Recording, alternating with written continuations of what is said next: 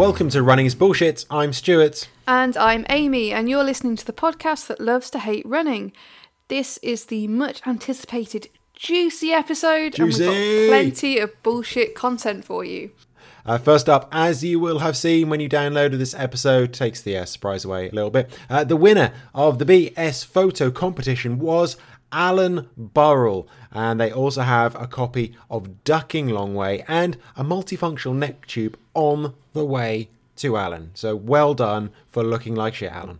That's a fantastic photo, and I think it's made even better by the other person's thumbs up just in the foreground there. Yeah, I think that's great. It's a little cropped. There was a guy next to him giving a big smile, a big thumbs up, and Alan just like putting in a real effort. I like this photo. It's a classic running hard, running your guts out photo, and just like pulling a face just to show how hard he's working. It's just a classic. Yeah, classic. There were also photos in second and third of Jen Harding, no relation, splashing through a river, and Sam Wally, who looks like she's seriously regretting her life choices. They were highly commended as well by Mark Atkinson, who chose those. Oh, they're fantastic. I love it. Sam. Oh, Sam. Oh, she was very unlucky there, you've got to say. Yeah. Oh, dear. Oh, Amy, more big news. Even bigger news than that, if you can believe it. This is the real juice. Yeah, it's the moment you've all been waiting for. What we teased about last episode. I bet our listeners haven't been able to sleep at night thinking, what's the big news? With an extra week as well. I mean, apart from the Patreon people who we told ages ago and like people we know we've told as well. But you know. Yeah. But the small group of you that don't know, who are not in the know, the big announcement that we know you've all been waiting for is that episode 74 will be recorded in front of a live audience in Cardiff on October 15th, and you can book your free ticket to attend. Yeah, it's free, just so I couldn't be bothered to deal with tickets and money and stuff. We will be speaking to special guest Rhys Jenkins, again, about his stupid run from John O'Groats to Land's End, plus the Three Peaks on the way, and we'll have a handful of other previous guests in the audience, like Hannah Phillips and Jimmy Watkins and Liz Reese. That's Silly Biggage we mentioned for her straight away. You just need to head to runningisbs.com/live to book your ticket right now. How excited are we by this? It's going to be awesome. It's going to be a lot of fun. And, you know, if you're not from Cardiff is a great city. If anything, come and visit the city. Maybe come to our show, go to the park runs and stuff. You know, there's lots of things to do anyway. And if you just so happen to drop by, that's cool too. Yeah, absolutely. October the 15th will be in a cafe, so it's got a bar and it's got other kind of teas and coffees and things there as well. Obviously, it suits us. And it's an idea we had like 18 months ago we really wanted to do, and obviously got disrupted. So we're really, really happy that we can do that. It's not a huge audience we can have in there. We're keeping it fairly small, fairly select. So you need to book your ticket as soon as you can. It's free. Why not? If you can't come, obviously, cancel it as soon as you can. Let someone else have the chance. But we can't wait to have an audience in front of us and do this shit in one take and see how that goes. Yeah. Well, the thing is, I was thinking about this. This is just normal for me. I'm not bothered about a live show because I do this shit live every time pretty much. You know, I just come in. I mean, you might edit out the racist comments I make. No. I edit out a lot of your racist comments, to be fair. A few of them do come through. Yeah, but people can't see your faces when you're talking about things as well. But, and that gives a lot of it away. The sexist and homophobic ones tend to be really edited out, so that's fine. But I tend to do this shit live anyway. I tend to come in blind and just do it. So it's not going to make much of a difference to me. I'll just rock up and get on with it. Standard. Yeah, for people that can't come along, the episode will go out on Monday as usual. If I get around to editing it over the weekend. So it will be a full live episode for an audience and then a proper edited episode on Monday, and hopefully you can hear us. Absolutely. Hopefully it all makes sense. So that's very exciting. Let's catch up on the last episode. And Karen Hamilton has found us some gold-plated marketing bullshit. She's sent us the newest member of the Blast family, these bad boys, the Gel Kinsai Blast, with such marketing wank as unites Japanese craftsmanship with a modern design for runners who seek top-level running technology when it comes to uplifting their mind. Also, enabling a smooth and cushioned landing every step of the way along your uplift journey. So you're not going for a run anymore, you're going on an uplift journey. Oh, you're going to be enlightened by the end. You're going to be, you know, forget about the cyclist suffering. You're going to be you're going to transcend. You're going to be fine. Just off for an uplift journey. I'll be back in about 20 minutes. Yeah. They say it's got an engineered knit upper, taking inspiration from a samurai's armour, and detailing in the midsole, mirroring a samurai's curvaceous katana sword. Karen said, not going to lie, I do sort of want them, but holy shit.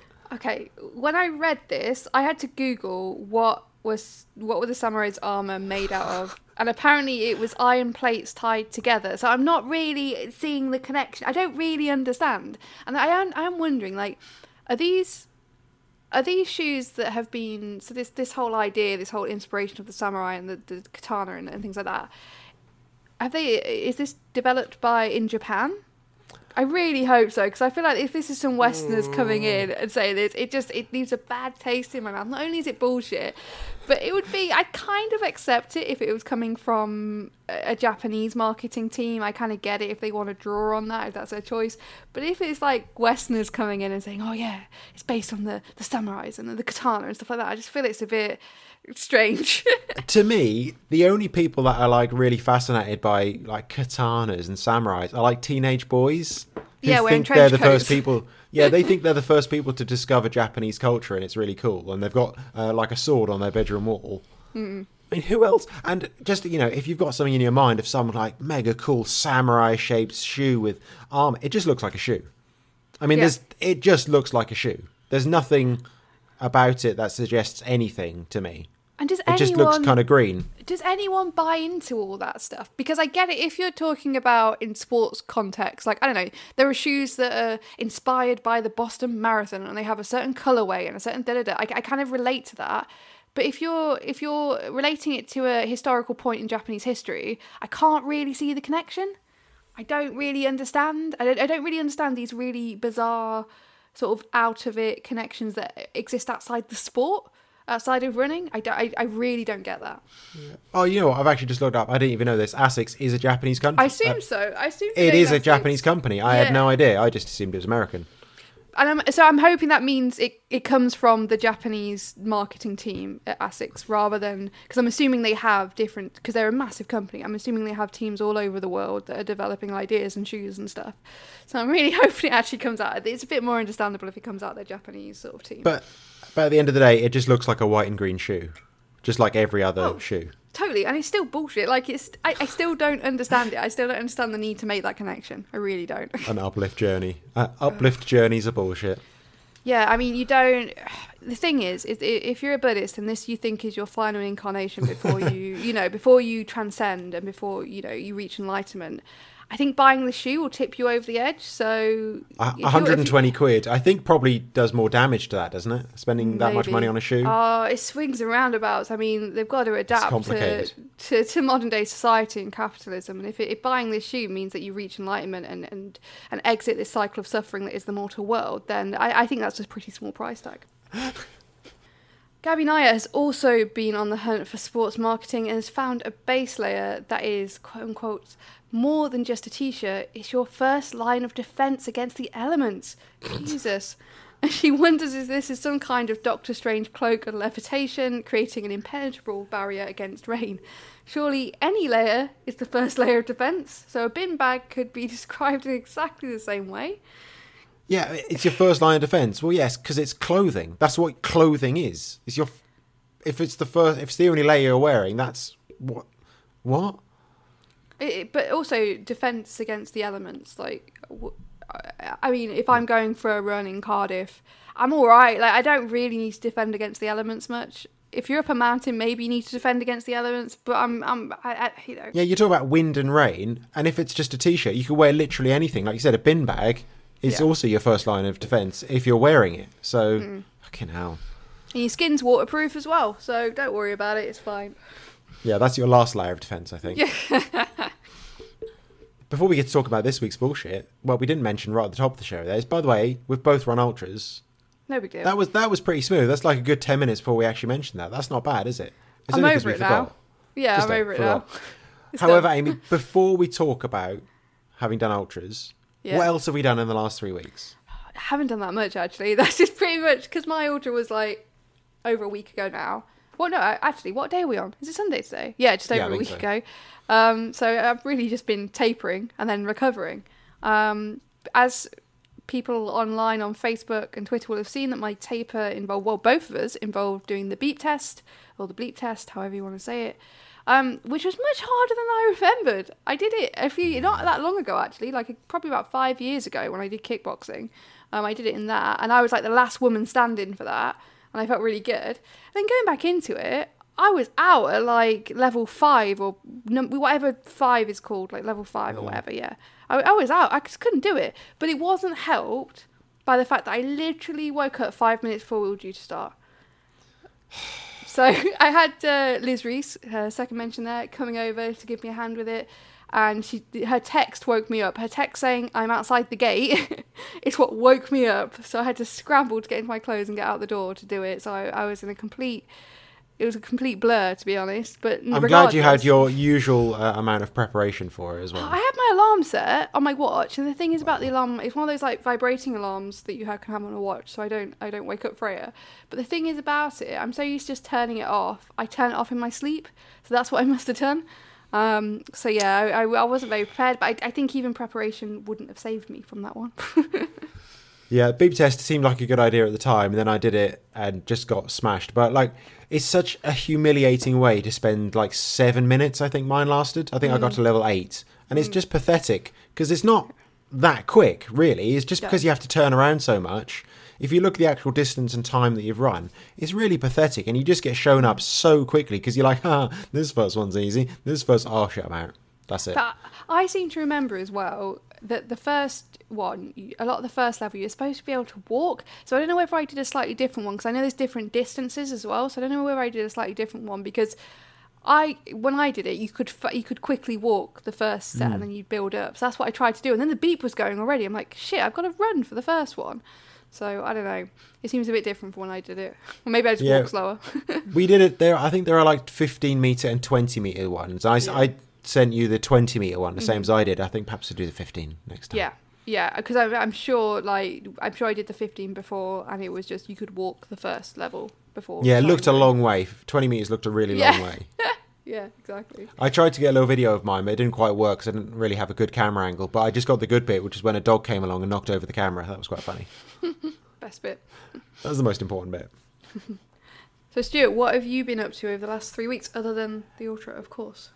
I've actually been really busy. It's been a big 3 weeks. I've had loads going on. I organised my club's annual park runathon. That's where we run 10 park run courses over one weekend. We start at a normal park run, 9 o'clock on Saturday, do 4 more that day, and then we go out and do 5 more the next day. It's lots of driving around, lots of running, and lots of eating mostly, and people complaining at me. I did 6 out of the 10 because I'm not really fussed. We had about 18 people did all 10, did 50k over the weekend, which is pretty amazing. Wow.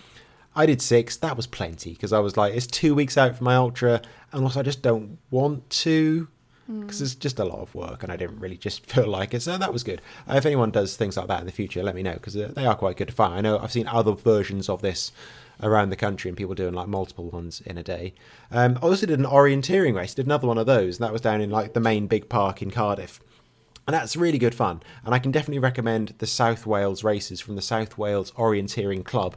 And there must be more clubs putting on similar events all around the UK. I finished 9th this time, but I looked at the results of the winner and I ran 700 metres less than him. So he's a better runner, but I'm a better orienteerer because I saw where he got lost a couple of times and I thought, well, he's shit because he doesn't know where he's going. I mean, 700 metres quite substantial, so yeah. Yeah, it was 6.2k. And he ran 6.9. So obviously I'm better at reading maps than him, even though, he ran a lot faster than me. But I would like to see you do those because I think it'll be very funny. I'm going to 700 metres, try like 7 miles more if I did it, for sure. There are some near you coming up soon, actually, so I'll make sure I'll let you know about those and you can ignore me, as usual. Yeah.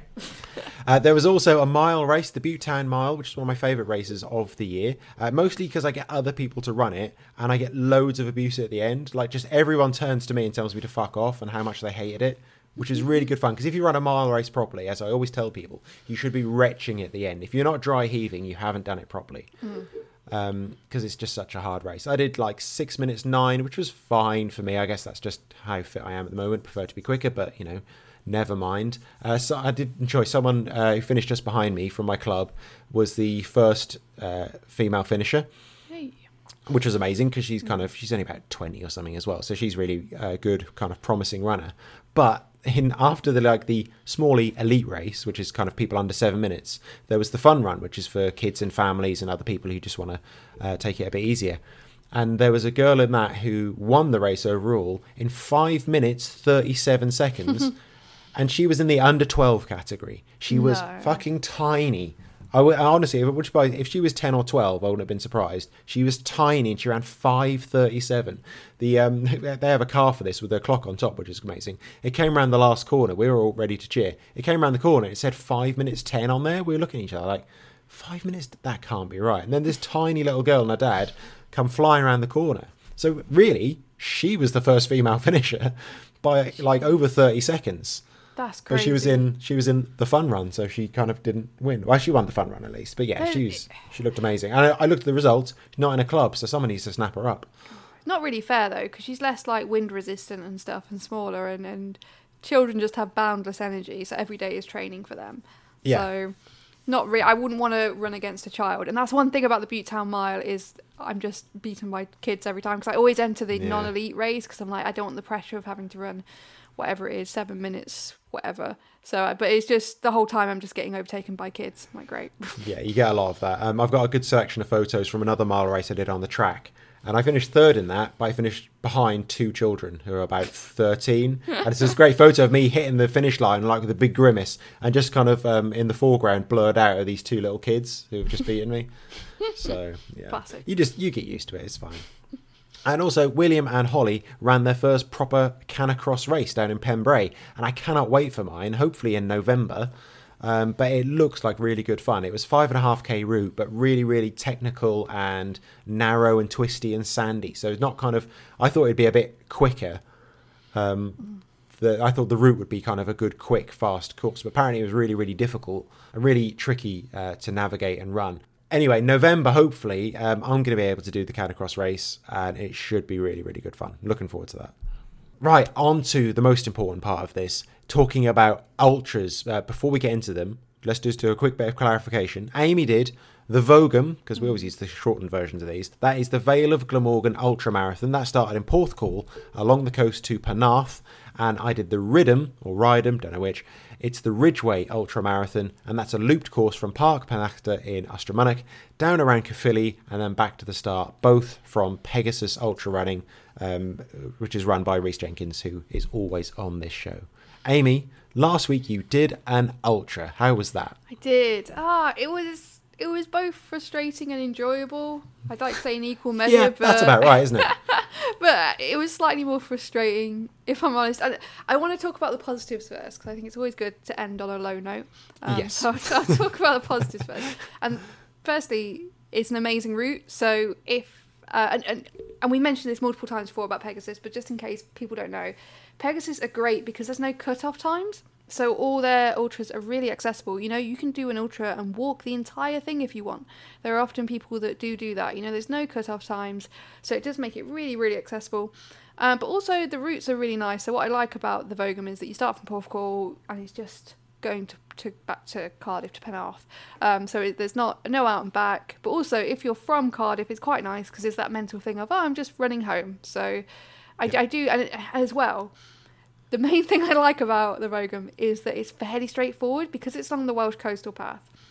The coastal path in that part of Wales is really easy to follow, and because it's it's only just been completed over the last sort of few years, there's lots of signs up, and it's very touristy. So there's loads and loads of signs, like on the pavements, on lampposts, it's very, very, very, very well signposted. I mean, it's keep the sea on your right, really. Oh, that's the other thing, of course. It is. It's a coastal path. So there's a few bits where you do go inland slightly, but the vast majority of it is along the seafront. And it's an area that I'm really familiar with. I've run most of it before. So for someone who's crap at navigation, that was amazing because it meant that I didn't really have to think. There was only one bit where there was a bit of a fork in the road where I kind of went the wrong direction for a bit but came back, but that was because you had to go down onto the beach and then back up again, and that's the only bit I got slightly confused. But I would have lost like a minute or something doing that. It wasn't like a whole, adding another 10 miles onto it or whatever.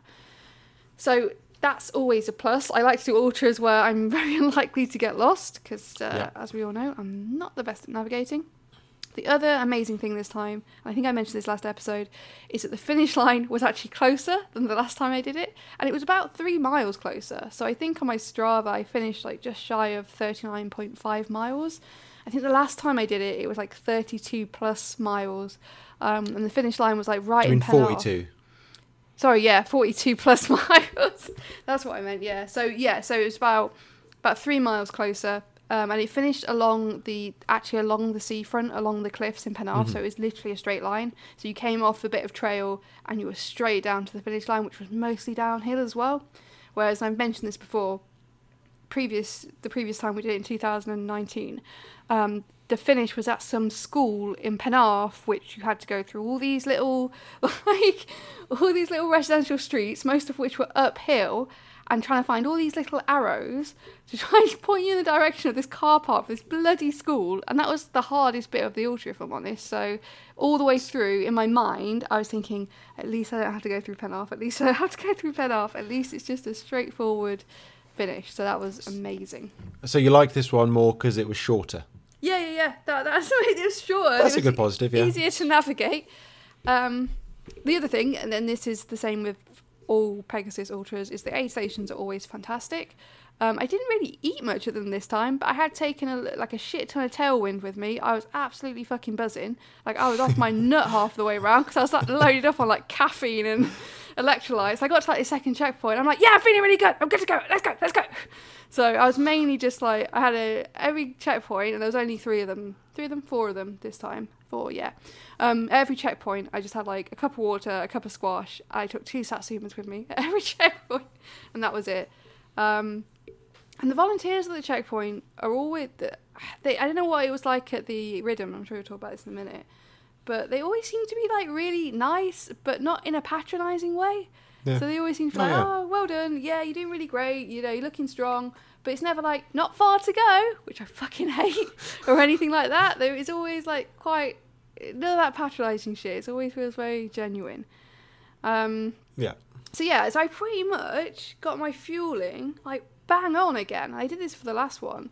Like, I had plenty of energy right up to about 35 miles, and I began to like dip it at 35 miles, but that's because it was taking me so fucking long, which I'll talk about in a moment. But yeah, I was like, especially when I got to like halfway, I was fucking buzzing. I had a lot of energy. Did have a bit of a dodgy stomach. Did have to make a few toilet stops. But other than that, and the other thing is, I actually, going back to the checkpoint thing, there were fewer checkpoints this time. I think there was like half the amount, or I don't know. So basically, at the last Ultra, it was the last Vogum. The checkpoints were about every 6 miles, with the longest distance between checkpoints being about 7 miles. Whereas this one, there was only 4 checkpoints, and they were all about 8 miles apart. And I thought, this is going to be really tricky because it's going to that's how you break your race up between checkpoints for most people.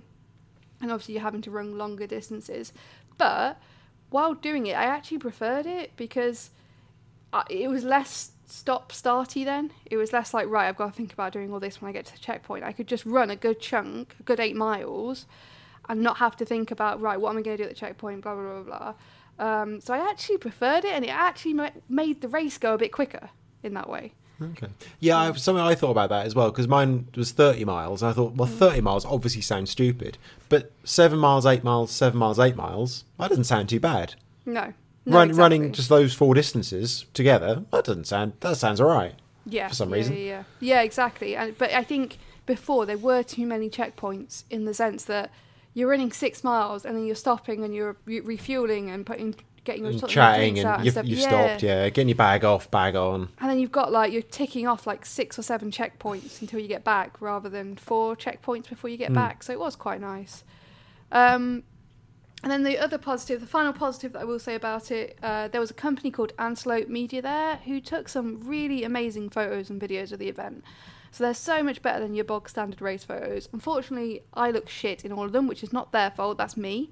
So I haven't bought any, but just the quality of their pictures and the little videos they make and stuff. Yeah, they are incredible. And they took loads of, it wasn't just, there were very few pictures of people running. It was mainly like, a lot of the pictures were at the start when people were getting their numbers. There's some really nice like candid shots there.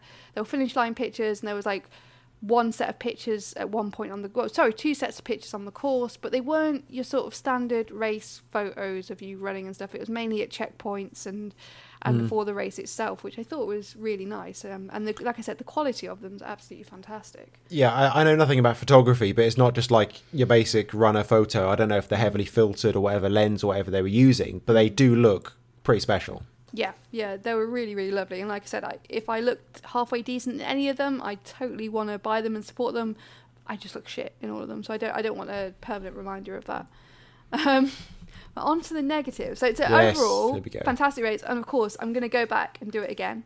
But you are going to do it again? Oh yeah, absolutely. I feel like the Vogham is a race I'll do every year because it's okay. It's one of those. It's good, and I know what I'm going to expect, and it's hard to explain. Like, it's such a long race that it kind of feels new every time because you're taking different things each time over the course of 40 miles. So I've done the ultra that goes the other way and is a bit shorter, but I'm just like, I've done that.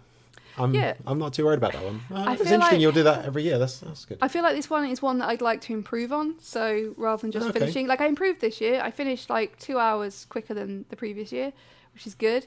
But I feel like I definitely, and each time I finish it, I'm like, I know what I did wrong this time. I can do better next time. Mm-hmm. And this time, what I did wrong was not enough time on feet training. Jesus fucking Christ. My fucking feet.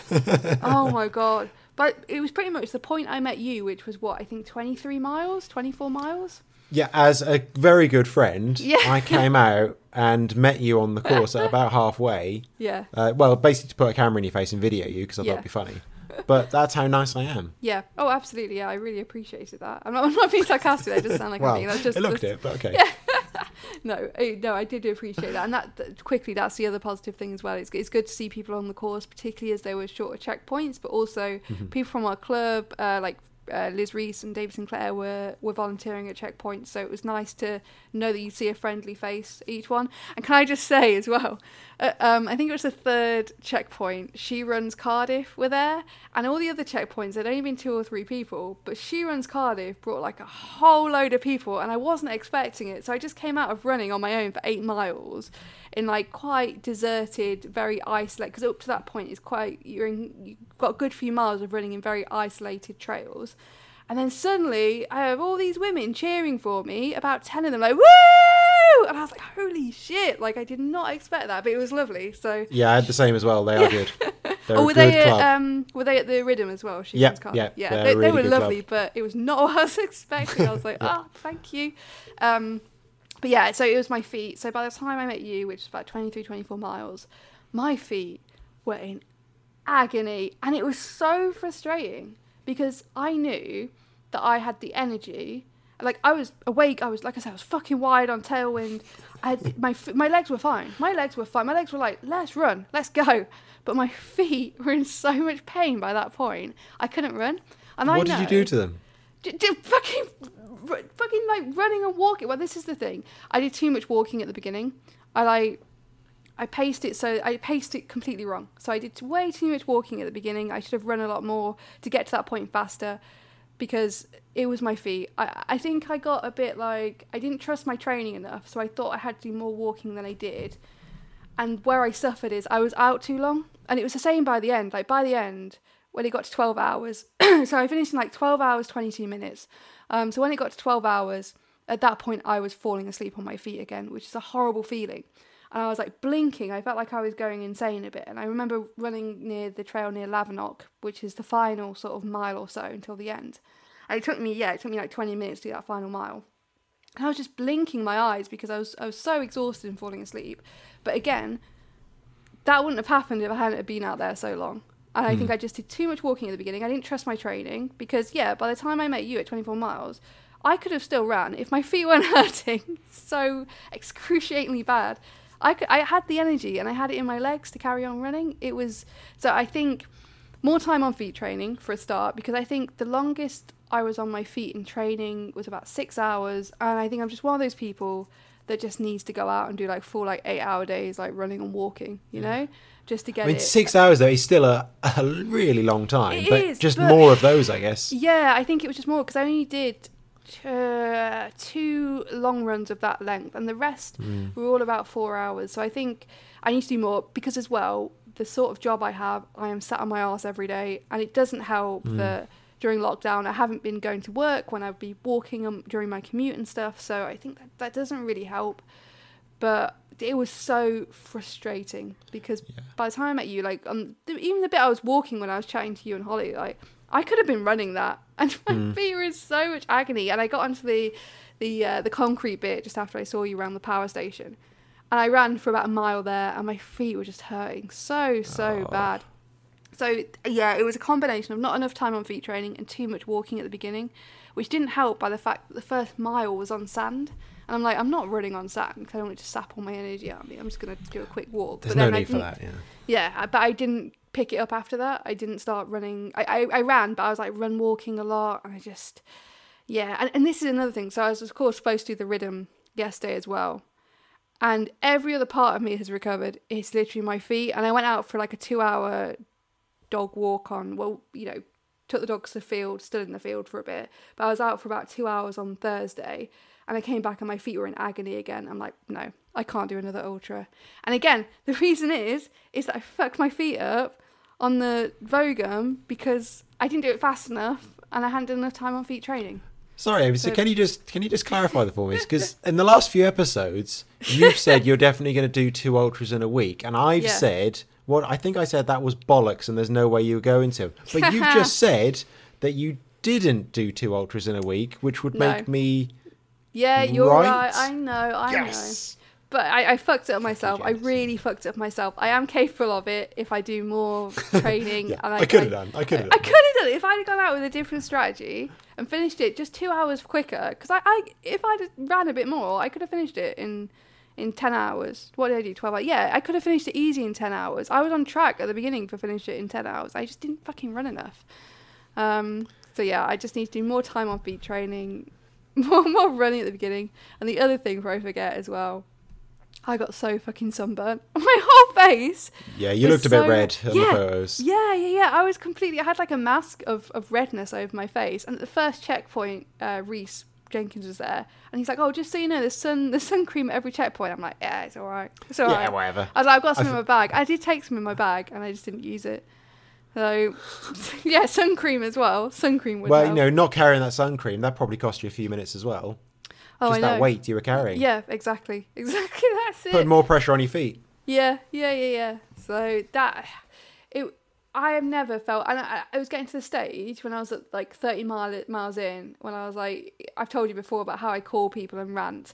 I was calling people and almost crying. I can't do this. I just want to run. I can't do this because my feet were in so much agony. Every step was just horrendous. And that was 30 miles. I still had another fucking 10 miles to go. Yeah. Horrific. Absolutely horrific. But another thing I thought is, didn't you buy poles specifically? No, I haven't bought poles. To you. You haven't bought them? I no, thought I you hadn't had. Bought them. No. So when I said to you, it'd be a really good idea to buy poles for your ultra because it'll put less pressure on your feet when you're out all day. You just ignored my advice. The thing is, I know what needs to be done. I know I need to do more running. I need to finish it quicker. I know that's what needs. It's literally, I was out there for too long. It was taking me too fucking long. That was the issue. And actually, the Vogum, one of the reasons why it's good is it is quite a runnable race.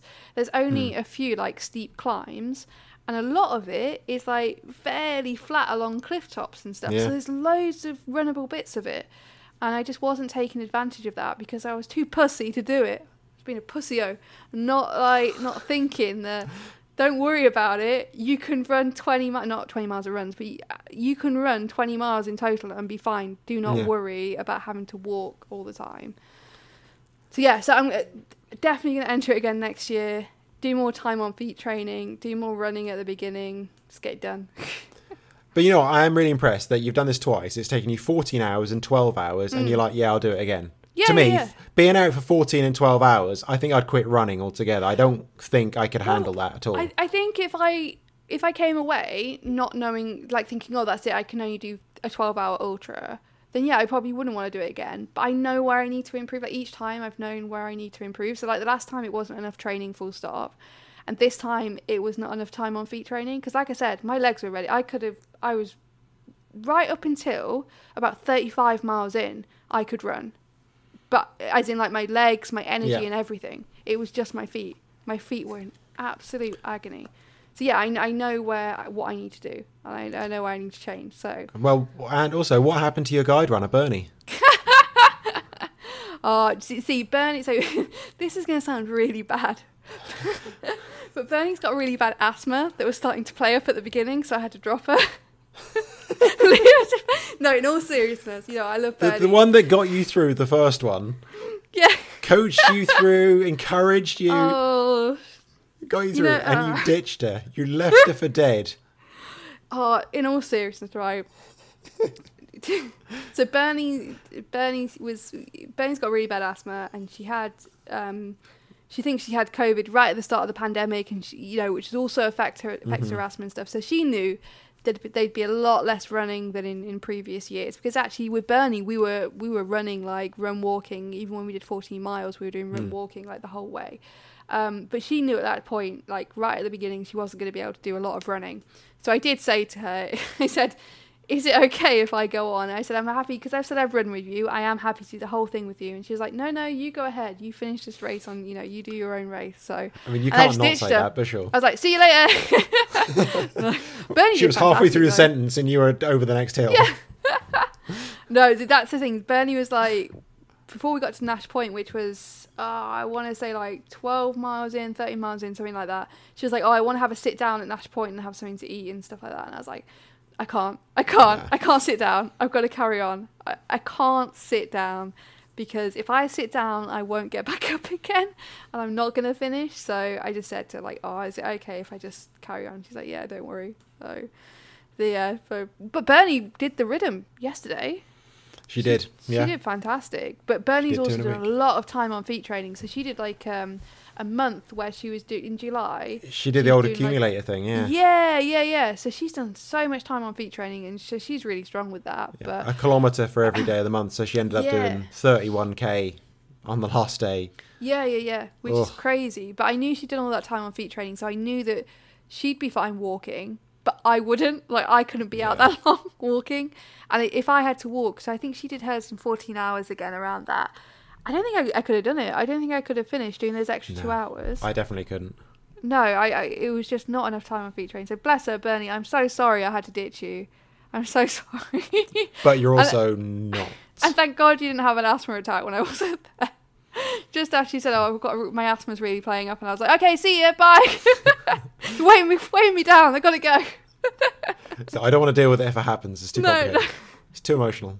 It's all right. We're in a touristy area. Somebody will find you, Bernie. Don't worry. Okay. Fine. So I'm definitely going to enter it again. And I'm saying it here now, aiming for around 10 hours next time. More time on feet training. And I'm only going to improve, for sure, because I know where I've gone wrong this time. Yeah. Okay. Good for you. Well done. Yeah. Well, before we get to mine, if you fancy giving us some money to fund all this kind of nonsense, and don't worry, we're okay with that. If you want to do that, we don't mind. Get yourself to patreon.com/runningisbullshit. You can give us just £2 a month, and in return, we'll sing for you. And just to let you know, this week, Amy spent the last fucking hour before we recorded this trying to do this. 2 hours. And she still hasn't done it, and she's going to send it to me after we've recorded. So it's probably fine, and here it is. Victoria Knight Phillips, Matt Newbury, Matt Jones, Rob Smith. Matt Lees, Bernadette McCarthy, Gabby Thomas, Nia, Kel Ryder. Angela Foster Swales, Amanda Murray Hind, David Sinclair, Matt Caffin, Ruth KP, Karen Hamilton, Charlie Neverson, Stuart Stevens, Jones, Amanda E. Hernandez, Carl Fleming, Len Martin,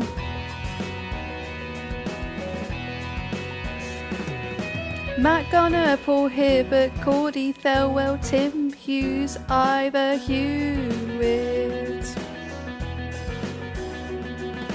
Brian Simpson, Chris Whitmore, Kirk Shepherd, Hugh Phillips, Rachel Bentley,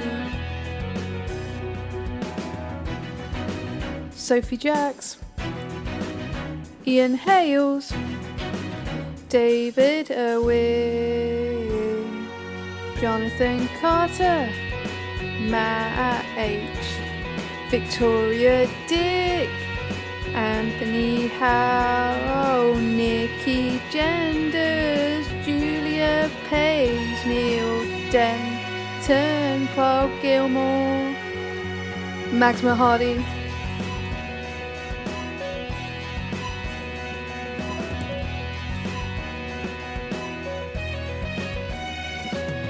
Elliot Line, Maria Wicks, Richard Sky, Simon Ross, Ian Hales, Lisa Gibbon, Steph Hall, Debbie Hurley J, Sam Whaley, Claire Dina. So how was the ultra that I didn't run, the Rhythm? The one that I correctly predicted you would not do.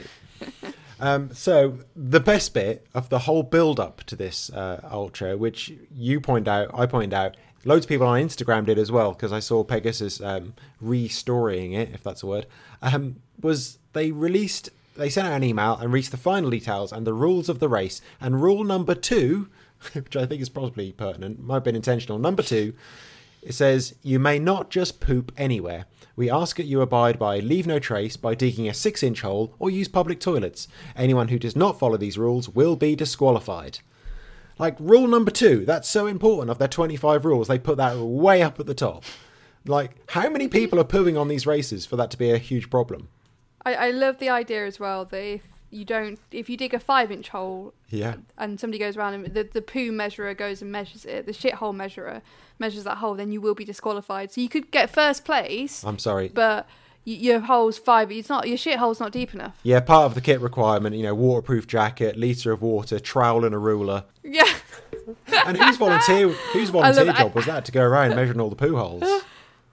Oh, I nearly had to put that rule into action. And somebody said on the Facebook group, like, oh, are you supposed to carry a trowel? I thought, if it gets to that point, I will be clawing at the mud with my bare hands if I have to shit outside, it won't matter. You were close then. It was close. There was plenty of toilets en route, so that was fine. But it was a close one, yeah. I was a little worried about that, just because to start... Well, the race was at 7 a.m. I had to get up at 4:15 in the morning because we thought to ourselves, we'll do a nice local race. Don't have to go anywhere. Don't have to travel. Don't have to get a hotel. Still had to get up at fucking 4:15 because I had to come to yours to drop off William to stay with you for the day and then drive up there to get there for like 6. So that was... so I was worried about poos. Don't worry, the poo situation was fine. I want to reassure everyone. Because I'm assuming there weren't many public toilets on the route. There was a compost toilet and 2 portaloos at the park, so that was fine. I got there nice and early, so it was fine. Yeah. I did have the usual kind of ultra paranoia in the lead up because, as I said at the beginning, I did all those things, but I haven't done much distance in the last 3 weeks before this, only maybe 20-25k, which doesn't feel like enough, even though it probably is. So I was a little worried about that, but then the 40k run I did a little while ago was fine. Race started at 7 a.m. and it started off quite well because it's downhill. The first 5k was downhill and then flat for a good 5k. And I guess similar to what you were saying, when you started yours, you just walked for quite a few miles. And I think when I've done my other ultras, I've started and basically, how slow can I run for as long as possible? That's been my tactic. But this time I thought, well, there's a downhill flat start. You know what? I'm actually going to try and run it a little bit. I hadn't really planned this. I just kind of did it on the day, which is probably a bad idea. You've got that balance between spending energy by running and how much time you're spending on your feet. And so I think I just tried to shift that a little bit and actually try to run the first half of it more than I have done before. Not quick, but actually running a bit more positively and not just like carefully like, how slow can I run and keep out for as long as possible, because I did not want to be out. I didn't want to be out for 12 hours like you were, because honestly, I don't think I could do it. The kit list originally said you need to have a headlamp. I thought, if we're starting at 7 a.m, if I'm still out when it's dark, I don't want to finish. You can come and pick me up. I did think that, because I get it for the 40 miler kind of, because it's a whole 10 miles is a lot more when you've already run 30. So I did think like, if people are still out in the dark for a 30 miler. I do not want to be out. I do not want to be doing it. I don't want to finish it. Oh. But after that 5k is when the hills started. Now, the whole course is a loop, so it does even out in the end. But the clockwise version of the route that we did, it means all the uphills basically were all really long and the downs were short. The first hill was probably the longest hill. That was 3 miles of solid uphill. And there were, others in there that were over, a couple of times it was over 2 miles of just relentless uphill. And even then there was maybe like little dips down, but then up again. So we were just up and up and up for so long. And again, at the beginning, not too bad, because I still was decent amount of energy. And I had a little bit of food on me. I had plenty of water. As I got to checkpoint 2, where I planned to change my shoes, it was kind of weird, because I'd been running through the woods basically entirely on my own for at least an hour, maybe an hour and 20 minutes. As soon as I got near the checkpoint, like 7 people appeared from behind me to overtake me. And there was like 4 at the checkpoint as well. Like, how has this happened? Yeah, I found running on your own for so long, and then all these people just appear out of nowhere. I did that with the Vogum. It was even weirder, because I'd walked the whole like beach section. Me and Bernie were at the back. And then when we got to the first checkpoint, I think there was about 6 people behind us. I'm like, well, they must have gotten lost or something. Cause, there's an odd thing. I think with a really long race, I guess people have different peaks and troughs. But like, you can just be running on your own for so long, and then someone will fly past you. And you're like, where the hell have you been? If you're running that fast, where the hell have you been for the last 5 hours? Yeah. That's really strange. But at checkpoint 2, that was halfway. That was when I made my mistake. The mistake was changing my shoes. So I thought I'll put my road shoes on for the first half, because I know that's not too bad. Second half is a lot more fields, a lot more grass. I'll put my trail shoes on. Nope. Huge mistake. My trail shoes are nice. However, I kind of always forget these ones. I've got Innovate Mud Claws, but they're about half a size too small. Oh no. And also the ground was absolutely baked solid. And if you've got mud claws running on solid ground, they are fucking horrible. They're so thin, because they're good and grippy, but they're really thin. There's no padding on the top whatsoever. And so even running downhill, my toes just get smashed into the ends of them. There was one point fairly early on when I put them on, I managed to kind of kick a stone in the air accidentally, which landed right on my big toenail, which is now a very interesting grey colour. That toenail is coming. I've just grown that toenail out. It used to be like half a centimetre thick, and I've just grown that out, smashed it again, and I hit it on a couple other things as well. So that's going to go again. That's something to look forward to. But just same as you, I think, I was fucking miserable with my feet. I was so unhappy about putting those trail shoes on. If I'd left the road shoes on, honestly, I probably could have got in 20, 30 minutes sooner, I reckon. It cost me a lot. I think that's what I need to do for the next Vogum, is it could be easily run. If it's not been raining, it could be easily run in road shoes. And actually my, so I run in Ultras, so my trail shoes are fairly cushioned actually, but nowhere near as cushioned as my road shoes, obviously, because trail shoes usually aren't. So I think I'd do that as well. I think I just need to run in road shoes rather than trail shoes for stuff like that. The first time I got lost, it was only a little bit, because it's over a little small hill that I know really well. I've run over it quite a few times, but I always managed to do it wrong. I'm pretty sure there wasn't a sign there. That's what I'm going to say. So I just went the way I usually go. But because it's the beginning of September, everything is overgrown. The path I usually go down was inaccessible. I got a little bit down it. I had my sticks out. I was smashing down the brambles and the nettles and shit. I thought, I'll be fine. We'll get through this. And I got to one point and just realised, no, there's no way I'm getting through there. And a guy had come with me as well, because he was just following me. I was like, nope, sorry, we're going to have to turn around. My legs got torn to shit at that bit. So I thought I was quite pleased about that. A proper trail run needs a little bit of blood. So that was about 5 minutes lost there as well. Then at mile 21, I said that the ground was absolutely baked solid. Mile 21 is a fucking bog. It hasn't rained for 2 months, and this was still shin deep and black and orange somehow. Oh my god. And there's just no avoiding it. The path was completely waterlogged. So everyone was trying to go around it because it's really long grass you can still stand on. But as soon as you stood on that, you still went into your ankle. Oh my god. And so it's just what I didn't need. If I knew it was there, I would have put on waterproof socks. Because I changed my socks as well at halfway. Because I thought, I'll treat myself. New shoes, new socks. Picked up my cheat sticks as well at halfway. That was really, really handy. What about a hanky? Did you get a clean hanky? I didn't get a clean hanky as well. There you go. That could have taken off half an hour straight away.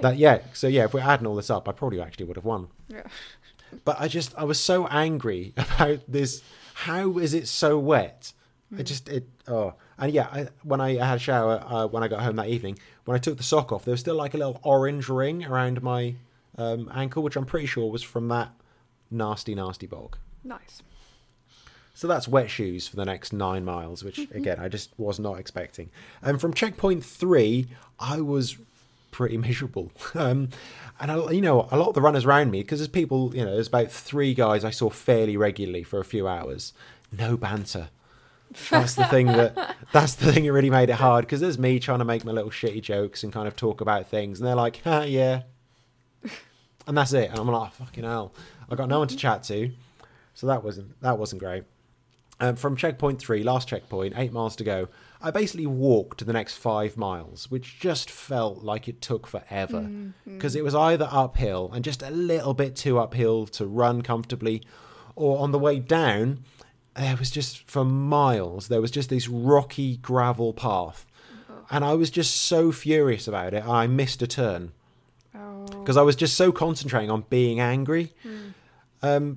I saw a guy ahead of me stop and look around, which is always a bad sign. He's like, oh shit, because we got to a road. I'm like, I'm pretty sure we don't get to a road yet. And I saw him looking around, and I saw him looking at his phone. Oh, fuck it. Luckily, it was just a case of kind of just turning left and following the path. It was just kind of a path that kind of splits and goes 2 ways. So I think we only added about 400 meters onto it, so not too much at least. All right, then, yeah, but it still wasn't runnable. Even when it got into grass, under the grass, all these rocks and stones are still there. So it's really uneven and lumpy. But this rocky, gravelly path, I was just so angry about, because you can't do anything on it. You can't run it. It's not like a gravel path in a forest that you can run on, because it's so uneven. Everything moves, and all the rocks and stones are too big to stand on. I was so angry at that. But again, because I've been walking for 5 miles, I was just thinking, what the fuck is the point of this? Why am I out doing this? I'm not a runner. I'm just fucking walking on this thing. And I just got really miserable at that point. So I had music on in my ears then, and I was just actually just singing along to stuff. I was looking around, right, there's no one around. Fuck it. I was just singing Bohemian Rhapsody in the middle of the countryside. So that cheered me up a little bit. Eventually we got off the trails and onto a little bit of tarmac, and I have never been so happy to run on tarmac. Even when uphill, I was running up the hill, which is not something I would ever do. And so that was, again, only 3 miles to go from here. Still felt like a long way out. At mile 27, I had the best ever boost from music. I was still singing along with some stuff. But at mile 27, I got into a field. It was downhill for quite a way, and it was grass, nice, long, flattened grass, because everyone ran there already. And the music that came on in my headphones was a ska version of the theme from DuckTales. And I was so happy. Amazing. I loved it, because it just came on like, yes, and then like, are you sure like that was actually hurricane here. Are you sure that was actually on, or was that a hallucination? No, it was on the playlist. It sounds like a fever hallucination that you get in ultra. Like look up Suburban Legends DuckTales on Spotify. It is a banger, and it is a great film. And I was just running down this hill singing the tune to DuckTales. It cheered me up so much. After that, there was a few kind of cow fields. We went through a few cow fields on the way, actually, and the cows were really close to the path as well. But super chill, didn't give a shit about anyone. They were all very nice. And towards the end, there was this real ankle breaker of a field that was just, I think, that had cows in, but it was obviously really soft mud. Cows had walked in it, and then it had dried. And so there's these big, like, 4-inch holes every few feet. It was really, really bad, and it was just walking over that. Couldn't find the way out. I got back into the park, the final park, where we started off, and I started running properly. I kind of there's a path alongside a railway track, and I started running properly, and I described the pace at the end as I was talking about it. I was like, I got into the park, I was flying at the end there. I just kind of checked back on Strava. It was like over 6-minute kilometers, which is not exactly flying pace, considering what it felt like at that point. I get, it was 30 miles in, so it felt nice to actually run a little bit. Yeah. And then right at the end, there's this kind of big bastard stupid hill just before the final turn. Again, it's a gravel road. It's not, it's fairly small gravel. It's kind of runnable. But I was like, you know what, fuck it, I'm just going to run. I ran at least halfway up it. I had my poles out. I'm going to run at least halfway up, push myself up it. And I had to walk up the last kind of few hundred meters of it, but just a horrible place for a finish at the top of the hill. And I was going to the park. I did the turn and it was pretty flat into the park then. There was a guy ahead of me who was walking. And I did actually call out to him. I said, come on, you got to start running. Because I kind of didn't want to just pip him out the line. I didn't want to out sprint him and because I thought that's not quite in the spirit of the day. So I shouted out to him, better start running. He turned around and looked. He was like, oh God, okay. So he ran. He finished a few meters ahead of me. But I thought I don't want to turn this into some big sprint finish because that's just a dick move. Yeah. He'd been ahead of me for a long, long while. He didn't deserve that. So I finished in 6 hours 51. It was 49.2k. I had 1,300 meters of elevation, which is the most elevation I've ever done. But weirdly, in a way, didn't feel like it. I feel like I've done hillier runs. I think because they were so long and gradual and I walked up a lot of them, it didn't feel like a really nasty hilly run. I've done other ones, maybe around 900 meters that felt much worse. I think because they were steeper hills. And because I run up more of them. So it was kind of strange. It's my hilliest run, but didn't really feel like it. Overall, it just kind of felt like it was like a nice 20-mile run and then just a really shit 10-mile walk back to the car. Yeah. Again, that's why I was the thing when I was just walking back. I was like, I really enjoyed the first 20 miles. What the fuck is the point of the rest of this? Yeah. So you can see you run an ultra, obviously. Yeah, but I did really need those last few miles in that grassy field and Ducktails to make me feel it kind of was stupid. It made me feel like a runner again. Once I actually started running, okay, right, I kind of get this a bit more now because I just felt so shit. I needed a nice little run downhill, fairly easy, just to get me back into it a little bit. I kind of felt like that after the Birmingham. I was like, well, I did run a lot of not as much as I wanted to, but I did run a bit, and but afterwards I just felt like I hardly ran any of that. I just went out for a walk, At the end, you don't mind so much, but when you're walking and when you are getting really pissed off, that really plays on your mind, doesn't it? Because I know we always say it doesn't matter if you run or we walk, but if you've been walking for a couple of hours, it really gets. Doesn't it? Yeah. And every time I'd start running a bit, I could only go. I was watching it on my watch, and I was doing at one point I was doing 0.2 of a mile, and then walking, and then doing another 0.2, and that's all I could manage on my feet. And almost switching between running and walking to alleviate some pressure off certain parts of my feet. But at that point, I was just like, what am I doing? What am I doing out here? Yeah, there were big stretches of that bit I said, the 5 miles or so that I walked. Big stretches that I could have run if my feet weren't so painful, and I could have run if the surface wasn't so fucking horrible. Yeah, because that's what's frustrating, because you can feel it. You have the energy, and you can feel it in your legs. Your legs aren't hurting. It's your fucking feet. Yeah. And also it was the first ultra race I've done on my own. I did the Banter ultra back in January on my own, but that was kind of different. But it's the first race I've done on my own that far, and it was okay. That was I kind of got through it. I got podcasts in a little while in. I listened to a couple of episodes. I listened to some music. But I would so much prefer to do it with other people in the future. I'd rather not do one on my own again, I think, especially not anything further. I think it's definitely something, I'm not out to win it or anything. I'm never out to do a good time. So I think I'd much, much rather do it with at least one other person in the future. So I'll really be trying to do that, because Holly didn't run with me. She just did her own thing. Speaking of Holly, good news, everyone. Return of the SBC. The butt crack is scabby once again. She is a chafy mess. I don't quite know how. She finished actually 5th female at just over 6 hours. So she's about 45 minutes ahead of me. She didn't want to run with me. She wanted to just go run at her own pace, which is fine. She said a lot of it, though. For about 10K, she ran with a 15-year-old girl. And it's kind of amazing. I think she was running with her dad. She was running with someone, because it's unusual for a 15-year-old girl to be able to run events like this. Because sometimes people under 8. Yeah, sometimes people under 18 aren't allowed to run half marathons. So that was really interesting.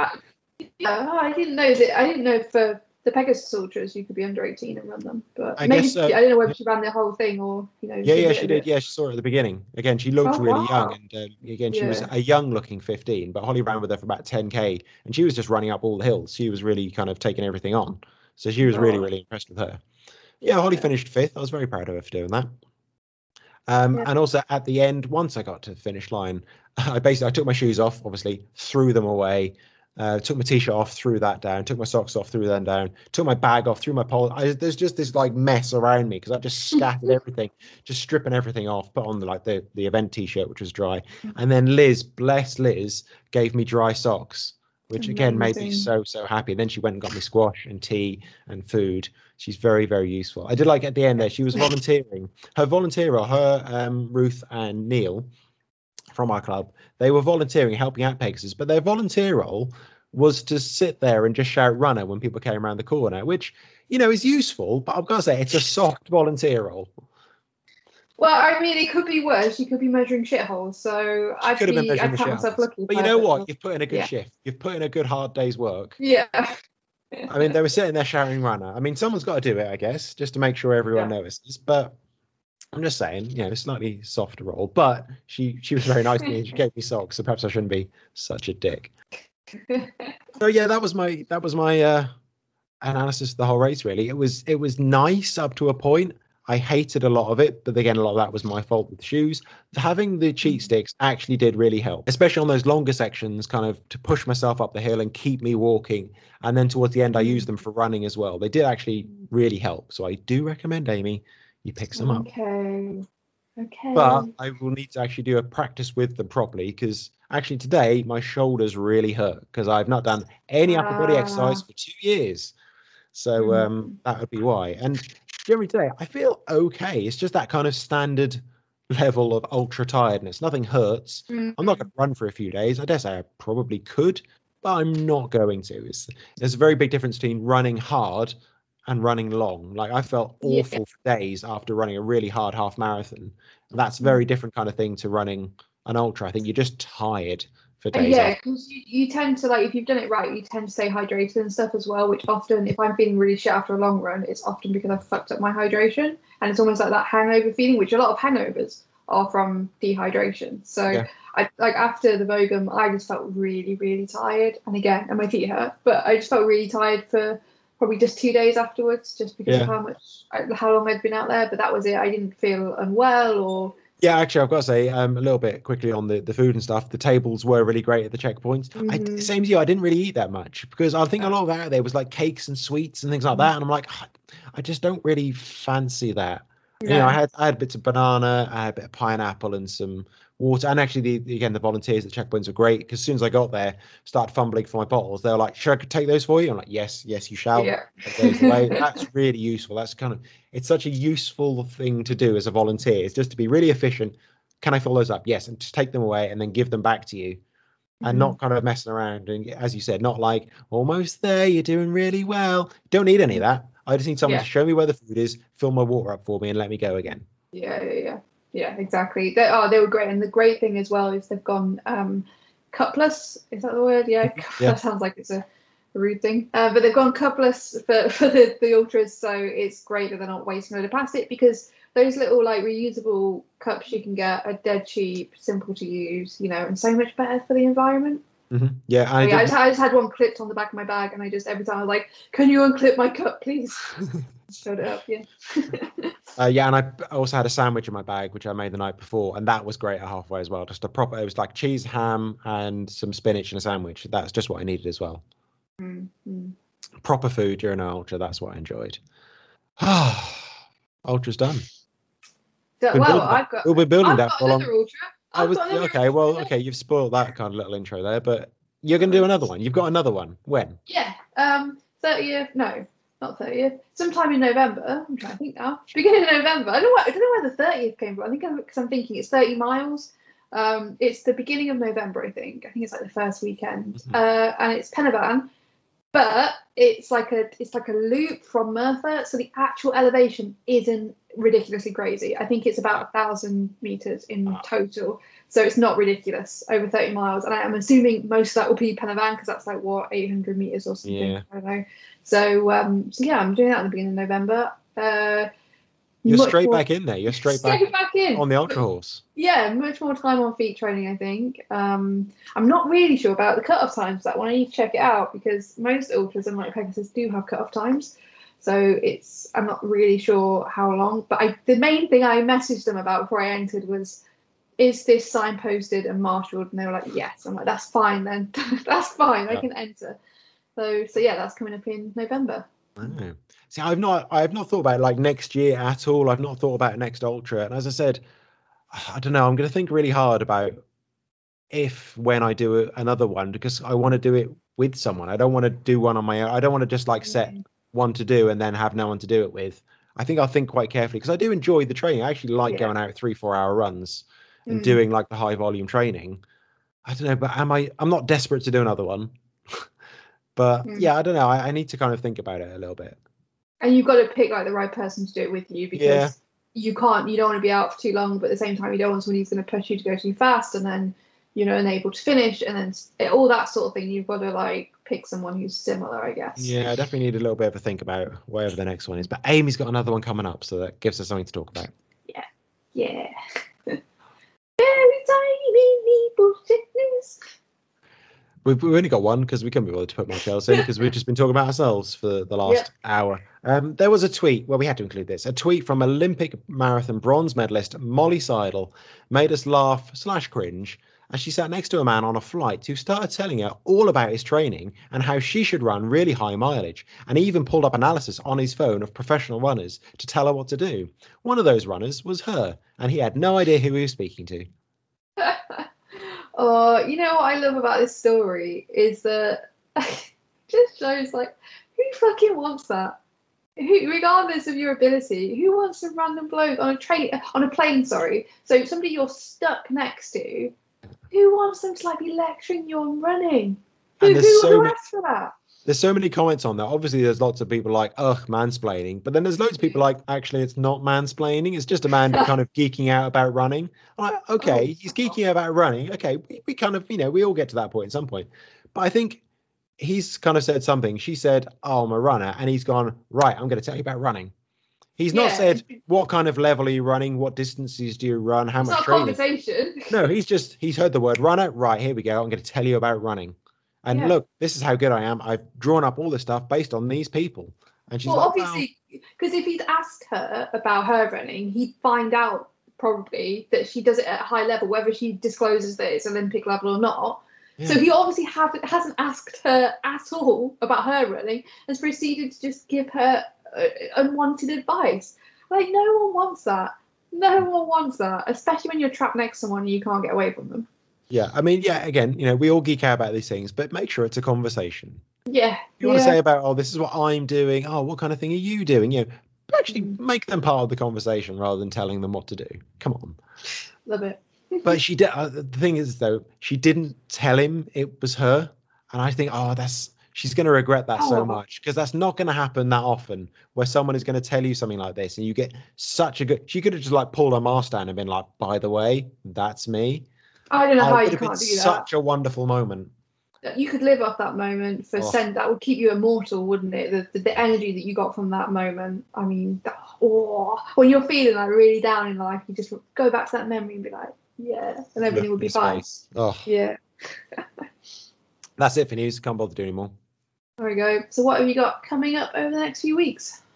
Still more going on. There's a big club relay event in Wales, in Pembrey, next week, and I really, really hope no one pulls out last minute. I'm gonna have to fucking run it myself. I'm organising it. I've managed to put together 4 teams, 2 men's teams, 2 women's teams, and I'm just desperate no one else pulls out, because just finding people for it's been a pain, and I do not want to run a competitive race a week after an ultra. There's no need for that. No. Gross. 7 weeks till the Newport Marathon. So. I'd forgotten you were doing a marathon. Me too. So 7 weeks. So I guess I'm going to need a good 3-4 weeks to recover properly from the ultra. So I might get in a long run before that. Who knows? Yeah. God. How about you? Well, next week I'm hopefully doing the Wye Valley Tunnel Run, which is 10k along the Wye Valley Greenway, which has only just really opened in April 2021. And the most exciting thing, and the reason why I'm doing it, is that it goes through a tunnel that is just over 1 kilometre in length. I have walked through that tunnel, and it is fun.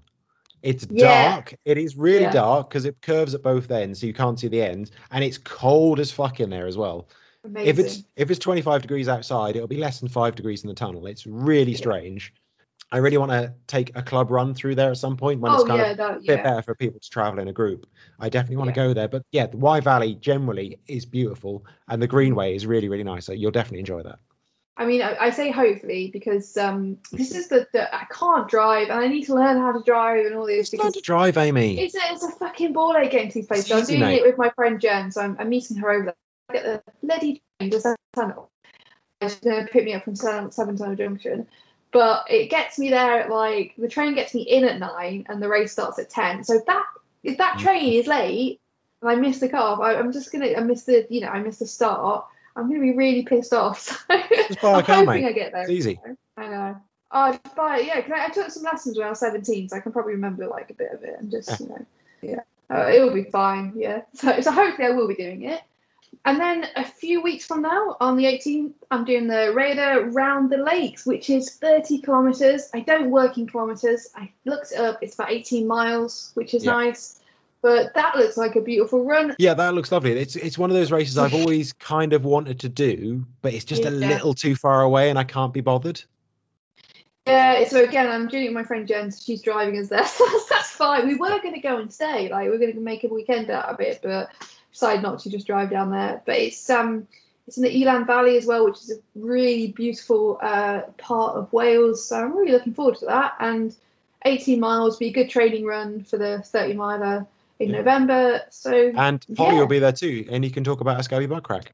Is she doing it? Yep. I'm not. I can't bother. But yeah, so I'm looking forward to that. So you got 2 races in the next 2 weeks. Yeah, and I was gonna enter Forest of Dean or Barron, but I think it's just too many races at once. I'm still on the fence about that one. But yeah, I got booked all these months ago as well. And I looked at my diary, I'm like, shit. Races are happening. Yeah, races are happening. But yeah, so busy few weeks. Well, we're just about at the end of the podcast now. We're going to remind you, if indeed you need reminding, because I'm sure you've been incredibly excited about this, for the live episode on October the 15th, that's 2021 for all those people listening 200 years in the future.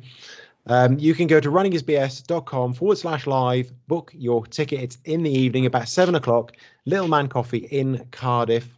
And we would love you to be there. Otherwise, it will just sound like us talking to an empty room.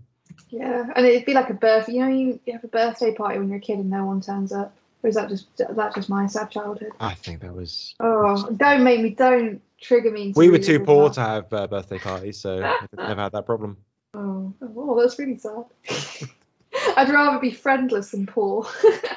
Yeah, my mum just couldn't be bothered to organise them, which is fair enough. Anyway, if you've enjoyed this bullshit, please visit runningisbs.com to see the show notes and links from this episode and the whole back catalogue, as well as links to our Patreon, merch store, and social medias. Oh, bye. Bye.